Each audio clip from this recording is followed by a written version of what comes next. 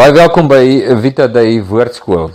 Ek het die laaste paar weke heel wat vrae van mense gekry en een van my gunsteling maniere om te reageer op vrae is maar WhatsApp, want dit spaar my die tik. Ek is nie baie goed met tik nie, vat baie tyd. Ek dink vinniger as wat my vingers werk en dan is dit 'n frustrerende kombinasie. En so ek hou van WhatsApp, want jy kan voice notes stuur. En toe het ek 'n baie besondere navraag gekry van iemand, en ek het op 'n voice note teruggereageer. Toe ek die voice note stuur, toe luister ek weer daarna, nadat dit gestuur is. En toe dink ek wil graag my reaksie aan, of met daardie persoon wil ek met jou deel. So wat ek nou gaan doen is, ek gaan nou vir jou die voice note speel, ek gaan nou net sy naam uithaal, om te beskerm, want dit was 'n private gesprek tussen ons twee, so sy naam is nie regtig nou hier belangrik om op 'n video te gebruik nie, en dan gaan ek nou maar mooi beelde vir jou hierso wys op die skerm, sê nou maar riviertjie en so, want dit is 'n voice note, so jy moet dan iets hê om na te kyk. Dalk is daar 'n sagte musiekie in die agtergrond. Maar wat ek wil hê jy moet hoor, is daar's iets baie kosbaar in hierdie antwoord. 'n waarheid van hoe disippelskap werk en wat die effek op iemand se lewe is wat sy knie buig voor Jesus. 'n baie kosbare ding. En ek hoop en vertrou, dit sal jou bemoedig en dalk ook vir jou 'n antwoord wees in 'n vraag waarmee jy in jou hart rondloop.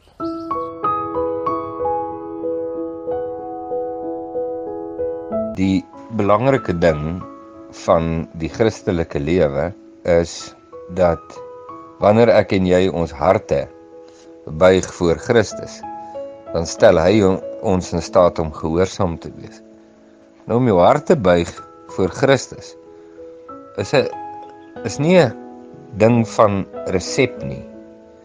Dis 'n innerlike, ek soek nou 'n woord daar, toestand, aksie, reaksie, ek wou sê verhouding, maar dis nie die regte woord nie, maar kom ons hou nou maar by toestand. Dis 'n innerlike toestand van my hart voor God wat sê dat U is God en nie ek nie. En U is die Here en nie ek nie. Daar's nie 'n resepie vir dit nie. Dis 'n gesprek wat jy met die Here het, maar dis meer as 'n gesprek. Dis die buig van jou hart voor die Here. Dit behels 'n gesprek, dit behels woorde, maar dit is meer as net woorde. As jy dit verstaan. En as jy na insidente kyk, soos een van my liefling skrifgedeeltes in die Bybel, Matteus 17 vers 5, sê die Vader, dit is my geliefde seun, in wie ek 'n welbehae het, luister na hom. Nou, daardie twee sinne sê absoluut boekdele, want die heel eerste prioriteit is, ek wil die geliefde seun leer ken. Jy dink, en ek dink, ons ken hom nie. Die disippels het ook gedink, hulle ken hom. Dan kos dit een krisis, die boot wat wil sink, vir almal om te ontdek, maar hulle ken hom nie, want op 'n stadium in die einde van die krisis moet hulle sê, wat 'n soort man is hy, dat selfs die wind na hom luister. Hulle het gedog, hulle ken hom, ons is duidelik, hulle het nie. En dit was the story of their lives. En dis ook die storie van ons lewe. En dit bring my by die plek waar ek sê, maar ek wil Jesus leer ken vir wie hy is. En in die soeke na om Jesus te leer ken, want dit is waar jy gaan kennis maak met die bediening van die Heilige Gees, soos wat jy nie gedink het is moontlik nie, want dis presies wat die Heilige Gees doen. Hy maak Jesus aan mense bekend. Hy maak Jesus aan mense bekend wat in die wêreld is en teen God rebelleer, en hy maak Jesus aan mense bekend wat hulle knie gebuig het voor Christus, tot geloof in Jesus gekom het en hulle lewens vir hom gegee het. Hy lei hulle in die volle waarheid in, wat niemand en niks anders is as Jesus self nie. Dis die bediening van die Heilige Gees.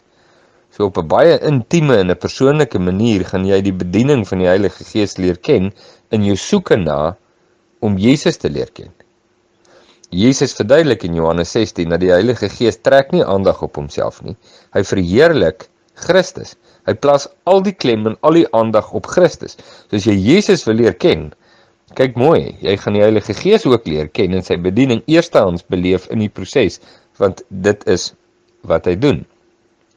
Nou, daai soeke om Jesus te leer ken, bring jou uit by ons het nou die woord heerlikheid al gebruik, maar dit bring jou uit by die heerlikheid van Christus. Dit bring jou uit by die gesag van Christus in die sin dat hy regeer. Jy kom agter, wie is hierdie man? Wie is hy? Die geliefde van God. Wie is hierdie persoon van wie God sê, toe hy vir die disippels sê hy nie eers vir hulle wie is Jesus vir hulle nie, hy sê wie is Jesus vir hom. Wat 'n geweldige ding om te sien.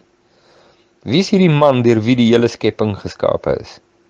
En wat alles in stand hou, die planete, die sterrestelsels, al die kragte en magte wat miljoene en miljoene kere groter is as enige iets wat ons ken op aarde as mense. Wie is hierdie Jesus? En daar lê in die ontdekking daarvan, lê daar 'n ontsluiting van jou hart, wat ek net nie in woorde kan beskryf nie. Daar kom vryheid en bediening in jou lewe in, waar jy nie eers geweet het, jy vryheid en bediening nodig het nie. Dis die kosbare ding van dit alles. Jy sien. En soos wat jy Jesus leer ken, so raak die wee van Jesus ook vir jou duidelik. En jy onderwerp jou aan die wee van Jesus, en dis hoe jy leer, wat wil hy hê, want jy leer jy leer ken wie is hy, en daaruit leer jy ken wat wil hy hê. Dis die kosbare ding, dis so dinamies en kragtig, dis nie 'n resepie en goedjies en dingetjies nie, dis dinamies, dis besonder. Nou, ek het begin hierdie voice note met die gedagte om vir jou te sê, soos wat ons Jesus leer ken, en sy wee leer ken, en sy wee begin bewandel, gebeur daar 'n fenomeen, en die fenomeen is, jy begin verander om te lyk soos hy. Jy sit dit nie aan nie, jy plak dit nie aan nie, jy gee nie voor nie, dis nie frille nie, dis iets wat baie diep uit jou wese natuurlik uitvloei, en dikwels gebeur dit self so dat jy dit nie eers agterkom nie, maar mense tel dit op. As ek dit met een woord moet opsom, dan is dit die woord volwassenheid. God klee jou met volwassenheid, want dis wie Christus is, hy is die epitoom van volwassenheid, die absolute definisie daarvan. En om op te groei in Christus, 'n ander manier om dit te sê, is om in ware volwassenheid op te groei. Dit bring altyd heerlikheid en integriteit. Altyd. En daar's nie 'n manier hoe mense baie naby aan jou, soos jou kinders en jou vrou en jou naaste familie en mense, daar's nie 'n manier wat hulle oor tyd, wat hulle kan dophou en sien wat in jou lewe gebeur, en nie hulle hande saamslaan en sê, hoe groot is God nie. Daar's nie 'n manier wat hulle dit nie sal doen nie. En dit bring by mense respek en agting. Nie jou rang nie jou maskers nie, maar die waarheid en die heerlikheid van Jesus in jou midde. So as die Vader vir die disipels sê, dis my geliefde seun, luister na hom, was dit die beste raad wat hy ooit kon gee, net dit, is alwaaroor jy hoef te worry. Leer Jesus ken, en soos wat jy hom leer ken, doen wat hy sê. En dan sê Jesus, Johannes 14, dan sal hy homself in jou openbaar. En dit is 'n deurlopende ding, dit is presies wat ons wil hê.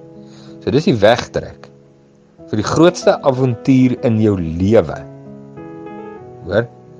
Kan nie, daar is nie nog iets meer exhilarating as dit nie.